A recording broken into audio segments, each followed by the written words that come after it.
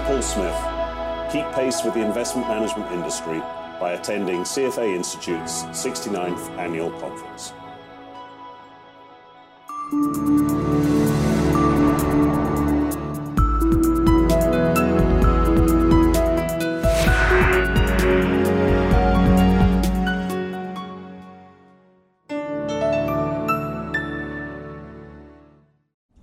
I'm Mark Harrison from CFA Institute, and I'm joined today by Halla Thomasdottir, who is the founder and CEO of Sisters Capital.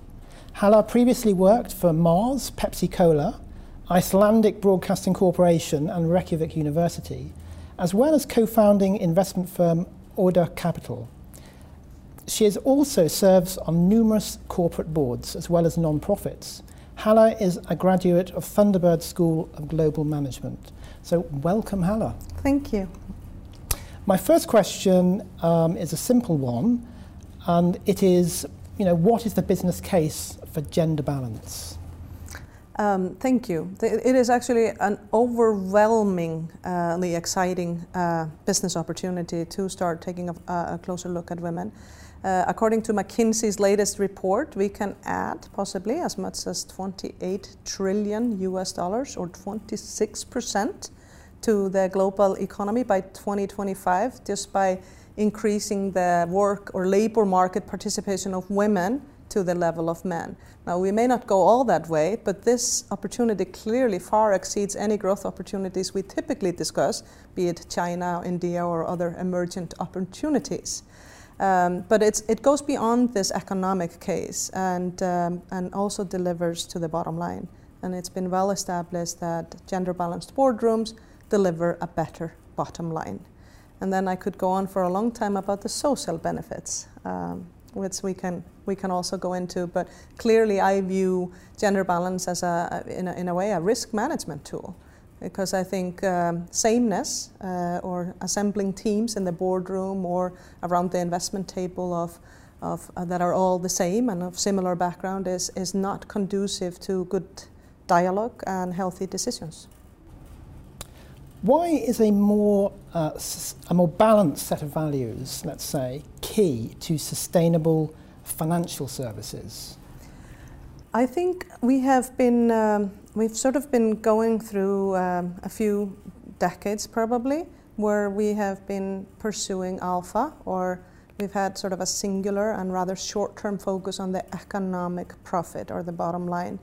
And I think now we are facing enormous challenges in society, be it climate change or migration or threat of war, and at one end. And on the other hand, we are facing the fact that new generations of employees and the human capital is increasingly coming from women and younger generations who seem to have a different definition of success than the world of investment is embracing.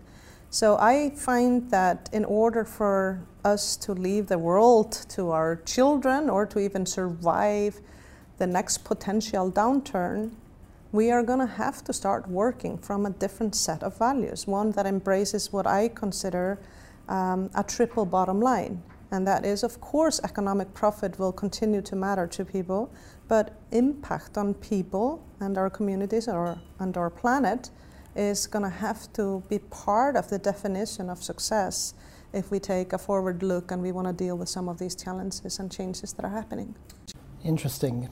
Now, you've mentioned some research, and you just touched on the McKinsey research. Yes. Can you perhaps give a little bit more detail on some of the research that's out there, particularly relating to fund managers and fund manager performance? Yes, it's really interesting that because we don't have that many women in investment management or fund management. For example, in private equity, which is where I've been, we really don't have enough women to be able to do good research. But the research we have out there shows that women in hedge fund management have tended to outperform, particularly over the long term, male fund managers, or the composite, the average in the market. But women only manage somewhere between 2 and 3% of all assets or institutional capital. So you could easily say the sample is too small, but you could easily challenge and say, or you could easily at least assert the fact that maybe the few women who actually make it into a sector that is based on pretty strong masculine values are really, really good. And you could actually make more money by looking at investing more in them. So I've been questioning our institutional investor community and other investors if they are really missing out on the potential to both get returns and to be responsible about their contribution to society, if they shouldn't be looking more specifically with a gender lens on how they choose their investments. It can definitely deliver to the bottom line, but I also think that it might deliver to a more healthy financial sector at large. Why do you think something like sustainability and sustainable investing might benefit from feminine values, as opposed to, say, just more enlightened masculine personnel, or some sort of variation in educational background between people who perhaps didn't have an elitist education?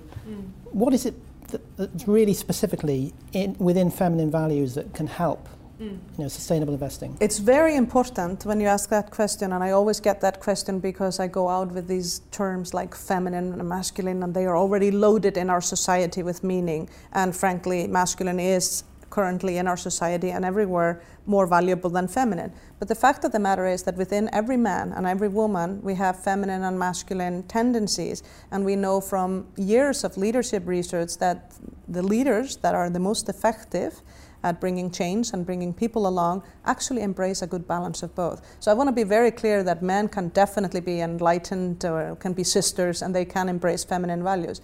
It's just that the sector, having been so overwhelmingly masculine, hasn't done a very good job at embracing the more feminine aspects. So I think part of bringing women along is actually to transform the culture for all. And we know that men appreciate that as much as women, because as human beings, we're not that far away from each other. And I find that most men, I get the chance to talk about this, and that's been a focus of my work this year, to talk to as many men as I can about this issue. They actually are convinced, once they're educated about the data and allow themselves to kind of go through some of the stigma that we associate with talking about men versus women, feminine versus masculine, and it becomes about common sense.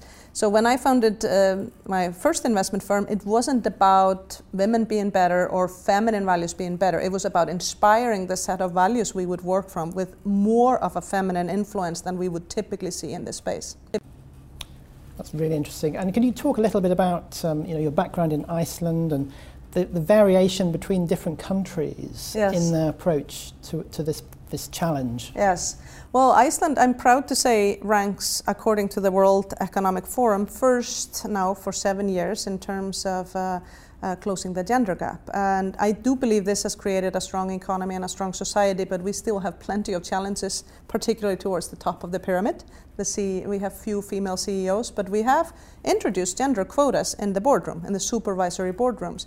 And that has actually been very successful. And I think one of the interesting facts from that is that leading business leaders and board directors who were against gender quota in the boardroom a few years ago have now found, the 2 years since we've had it, to have a very positive impact on how we choose boardroom directors. And we've sort of grown our definition of what a good board director looks like to embrace more diversity of thought, not just women, but more diversity of thought.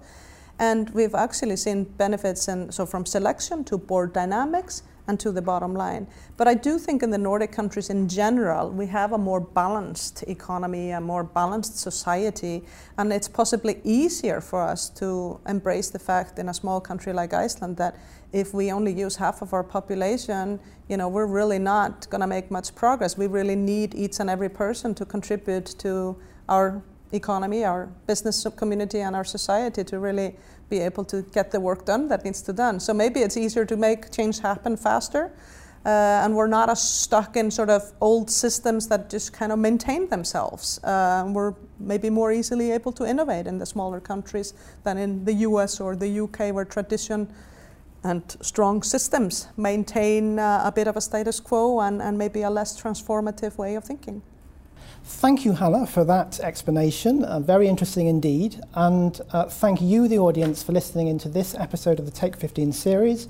We have a bunch of those Take 15 videos on our website, at www.cfainstitute.org, which you're very welcome to investigate. Thank you. Copyright 2016 CFA Institute. This program is designed to give accurate and authoritative information in regard to the subject matter covered. It is distributed with the understanding that CFA Institute is not engaged in rendering legal, accounting, tax, investment, or other expert advice. If legal advice or other expert assistance is required, the services of a competent professional should be sought.